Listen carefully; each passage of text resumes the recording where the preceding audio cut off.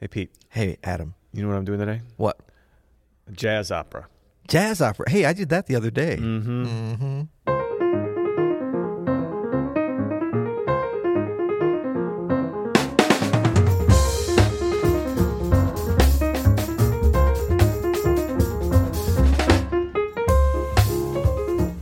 I'm Adam Manis. And I'm Peter Martin. You're listening to the You'll Hear It podcast. Daily jazz advice coming at you. Coming at you today, sponsored by SoundSlice. Hey, we love SoundSlice. We use SoundSlice around here. SoundSlice is an amazing music notation resource where you plug in any video, whether that's, you can send it from your phone, YouTube, Vimeo, Wistia, what else you got? Everything works. Yeah. And then you can notate it in SoundSlice if you'd like. You can upload your own music XML files. Yeah. If you use Finale or Sibelius or wherever, and then you tap that thing in, and you can watch the music go along exactly with what's being played. And then they have that whole community where you can check out transcriptions of some pretty famous solos and some pros that upload their own stuff. There's a whole bunch of stuff over at SoundSlice. Yeah, it's really the aspiring jazz musician's dream, as well as a number of other different genres as well. Our experience, of course, with it is most as, with jazz solos and performances. We have extensive use of it on Open Studio, and it's just, as you say, truly a dream. I want a SoundSlice sticker. That's what I need here. Adrian, hook us up. These are all things that I love in SoundSlice. I want like an iHeart SoundSlice. Yeah, me too. And it's a software product online in browser, but it's one of those pieces of software you never curse at it. And it gets better over time. It's like a fine wine. It's been improving quite. We've been one of their first. We were one of their first clients, I think. Yep. And we've been early adopters of it, and we've watched it grow. So get on board now before it blows up so much. But it is browser based. It's not like you get a box from AOL. Dude, I don't think anyone's even thinking they're going to get a box of software. You know how old my computer is, man. I still get boxes. You remember when you're too young probably to remember this, when you'd have to to be able to download software, you'd have to start it at night and then come back in the morning and hope that this teeny little file had finally downloaded all night. I remember doing that with songs like back in the day. Oh, right. Yeah, maybe MP2s, Napster? MP1s. Maybe. Hello, Napster.com. Keep on stealing. Before I was in the music industry.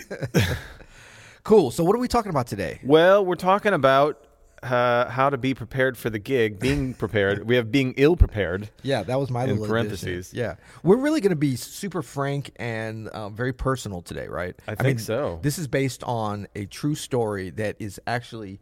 we'll give a little bit of background on it, but it's actually still in the making. It's ongoing. It's ongoing, like today. I'm leaving in 30 minutes. Yeah.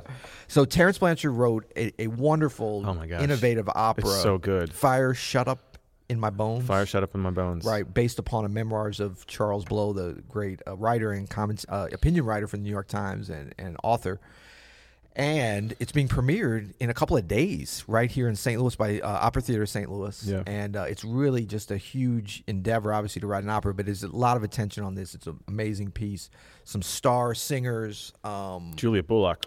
Holy mackerel. Amazing. And St. Louis Symphony, members of St. Louis Symphony playing in the orchestra. It's quite an endeavor. And I guess, how did it originally happen? I was tapped to play piano, which, it was kind of so long ago, I don't even know if it was going to be on stage in the pit, how much it was going to be used. Were you tapped by Terence? I was tapped on the shoulder. He was like, hey, can Pete. You play? Yeah. You're like, hey, Terence. Yeah. Hey, Terence. Do you guys have a podcast? Yeah, exactly.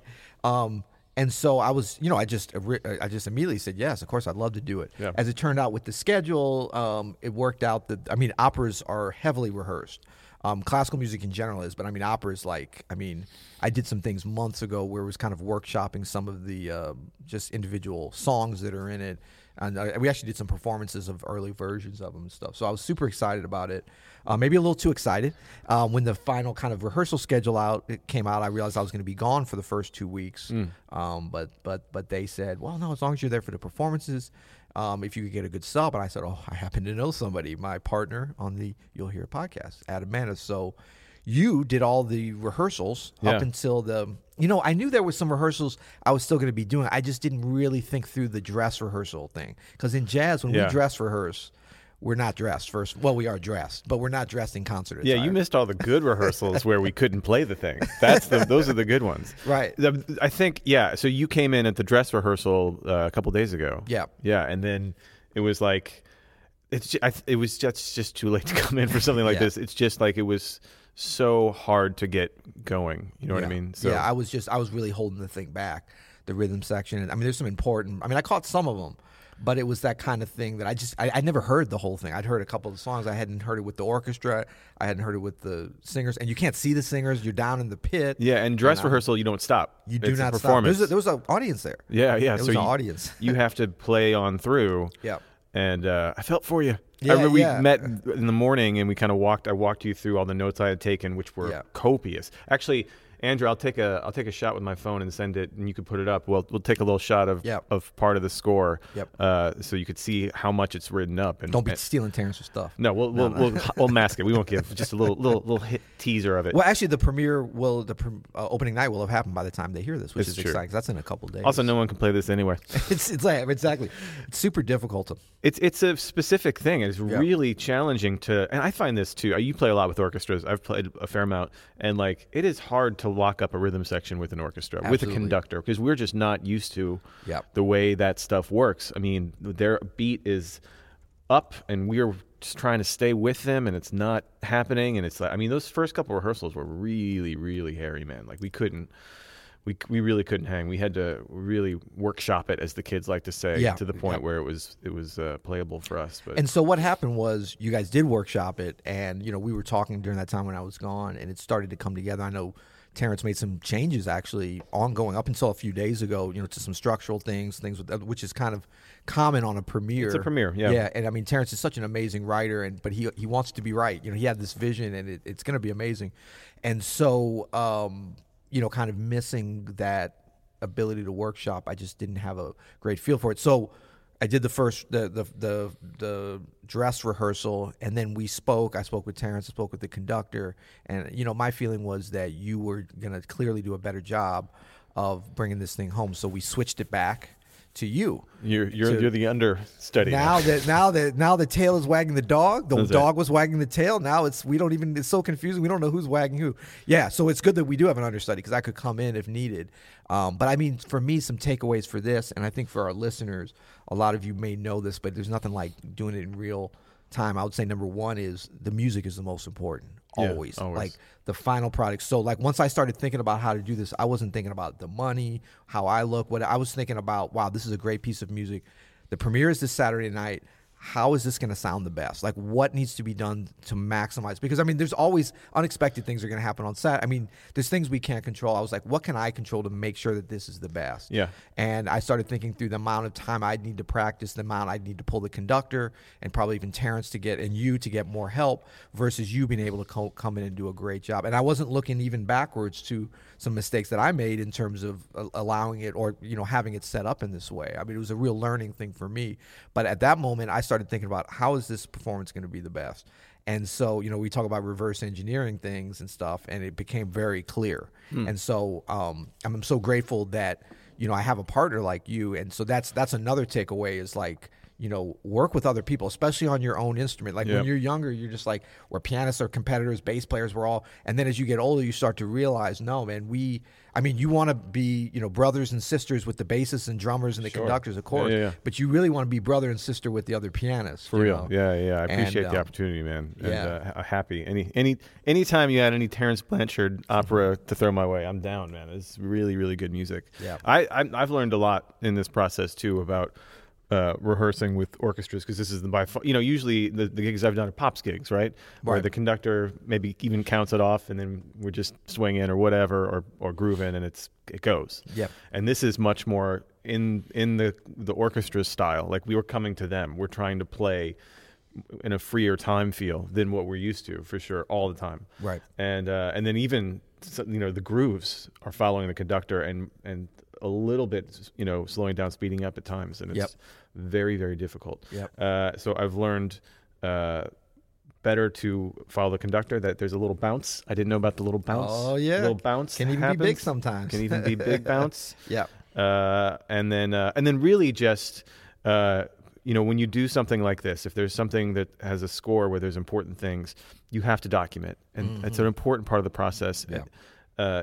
Get friendly with your pencil and your highlighter, and like really You don't want to write paragraphs on there. No. But anything as you're going and it's in the moment, you don't have time to react. We've been changing on the score. We've changed so many rotten chord symbols. Right. That just aren't right. And there's a couple of places where it's like, there's a lot of places where it's like 2 bass clefs on a grand staff. Right. And it's weird to read it that way. Like And you're just jumping. to clarify, Adam's saying he's not saying rotten chords. We were talking about the nomenclature, like how Yeah. it's written. Yeah. Like what, and the nice thing is like we both kind of know what the types of movements Terrence likes to do, and we can hear the thing. So this is just kind of, we'll give him an example. Like it's like a G minor, I don't know. What do you think? Yeah, I mean, there's a ton. So like a C flat, minor over A. We've talked about these chord symbols before, like 2 different chords, and really it's just like an A flat 7, Right. sharp 11 or something. Sometimes these more kind of copyists that are more classically versed don't understand. It's one of the hardest things is the rhythm section part and the piano part, Yeah. and usually it's pushed to the end. But yeah, just something being written. I mean, yeah, the notes are correct and they're written there, but it's written in a way that's way more complicated than it needs to be. Yeah, I don't even think you have to worry about like making notes that are theoretically correct. You just make them so that you understand what's going to happen. Right. Make them for you. Right. Make them like this score is full of like C triangle, and they mean C triad. Yeah. But that's I think most jazz musicians see triangle and think major 7, and there's Well, but really some of these they do, and then some of them actually do have a major 7 so it's in like you them have with to the hear triangle. and then make a note, and you had made those notes. But being that kind of detailed for something like this, I think that's what that's what being professional is all about, and, Absolutely. and taking that game of detail to like a highest plane you can. Yep. And then and now we got to play it. Not we. No, but no, but the thing is too, and I think to your point of documenting these things as you go through and rehearsing. The great thing is that there was a lot of rehearsal, so that it started rough, but you're going to get to the promised land. Yeah, shout out to Opera Theater. Yeah, absolutely. And I mean, you only get to the promised land though if there's a commitment, and you see this with orchestras. They're always writing stuff. They're not having, in this case, to have to write as much as we do, just because of the nature of this piano part is just it never stops. It's so integral to everything. But this is not the kind of thing that anyone could come in, no matter what level as a pianist or even reader, could come in and just not write anything. And even if you did do that, that would be a disservice. Like we always talk about how a part should look. Like you want it to be, even if we didn't have this kind of understudy thing where we could cover each other. What if something happens and you get sick on Saturday afternoon and can't make it? They got to call on someone else that's never seen the part. Yeah. It's going to be hard, but at least they're going to have all the stuff that you've written in now to be able to guide that. It is still would be hard. It would be very hard. But I mean, that's kind of the goal, is that, the copyist gets it, the composer to the copyist, and then the performer. We do have a responsibility to get that part ready to go, not just for us, but for anyone. Yeah, this is going to be a hit, I think, and it's going to go on the road. I know his last opera that was commissioned by Jazz St. Louis and Opera Theater here in St. Louis, which shout out to those organizations for commissioning jazz operas. You know what I mean? And where else Terrence. is that happening in the world right now? But the last one went on to a few other cities. Yep. San Francisco. Yeah, a few other operas. So there's going to be another piano player reading that part, right? Unless they want to fly one of us in, or both. It might take both. I do like the idea of us just tag teaming this in the pit, and right. and then just kind of talking smack the entire time we're not playing. Right, exactly. But cool, yeah. Well, it was really a big learning experience for me, just a little bit. I mean, just the whole process and navigating, and it's like the great thing about it is like if you keep the music as the number one thing, and this could be anything. Like you can apply this to different goals in our musical career, to do gigs, and we're always talking about how to get gigs, how to practice for gigs, how to work with other people. Man, if you keep the music at the top kind of goal, even if other people aren't doing that, they'll start to rally around that. Like we always got to remember that's what matters. Like we always think, oh, you're going on a tour. Like, what's the travel? What's the piano? All these things are important. What am I going to eat? How am I going to get there? Am I going to be, all that's, I don't know if I like to play with them or whatever. It always comes down to you're in a room, a club, a big hall, an arena, outside, in a subway, whatever. You've got an instrument. You're either by yourself or with other people, and you're playing. And people are liking it. They're paying or they're not. But that's the gig. Like that's actually the thing. So all the other stuff is window dressing. Yeah. So like, how do you make that, no matter what the situation, the best? Work backwards from that, and I think it always gets easier. Man, well said, and thanks again for the opportunity. It's going to be awesome. If you're in St. Louis in the next few weeks, here at the end of July or end of June, excuse me. Yeah, get your tickets. The next 2 weeks, right? Yeah. Good performances spaced out over different days. I'm going to be there. You're going to be there. Oh, I'm gonna. Well, can you hook me up some tickets? Yeah, probably. And if you see Fire Shut Up in My Bones, is that right? Yeah, Fire Shut Up in My Bones. Coming to your town, check it out. Terrence has absolutely crushed this one. I mean, it's just so beautiful and so moving. Yeah. So go check it out. Absolutely. And and don't forget to go check out Soundslice. You know, we have our theme up on soundslice.com. We have a link here in the description so you can see the You'll Hear It theme, Emotion in Motion by Peter Martin. It's transcribed. It's in Soundslice. It goes along with the video. It's awesome. People have been loving that. We got some great comments the last few days. Nice. And we remind you to go to YouTube. Even if you're not watching us, even if you only like to listen to us, no problem. We're the same way. We don't like to look at each other. We just listen. That's right. But you can go to YouTube and check out every episode. Is every episode on YouTube, Andrew? Pretty much of this You'll Hear It. I mean, that we do currently. Yeah. Up on YouTube, and you can leave the comments. We had some nice back and forth about the Branford episode the other day. I noticed you haven't waded into those comments, but I waded deep this morning. Did you? I gotta go check it out. Yeah, someone was had Branford's back big time. That's right. Yeah. I mean, we got Branford's back too, just in a different way. Yeah. But you can go there if you want to comment on today's episode. If you have ideas about how to fail and then pick yourself back up in a performance situation or whatever it was we were talking about, please go there. Leave us a rating review wherever you listen or watch this. If you have a moment. If not, do it tomorrow. It's all good. And till tomorrow, You'll Hear It.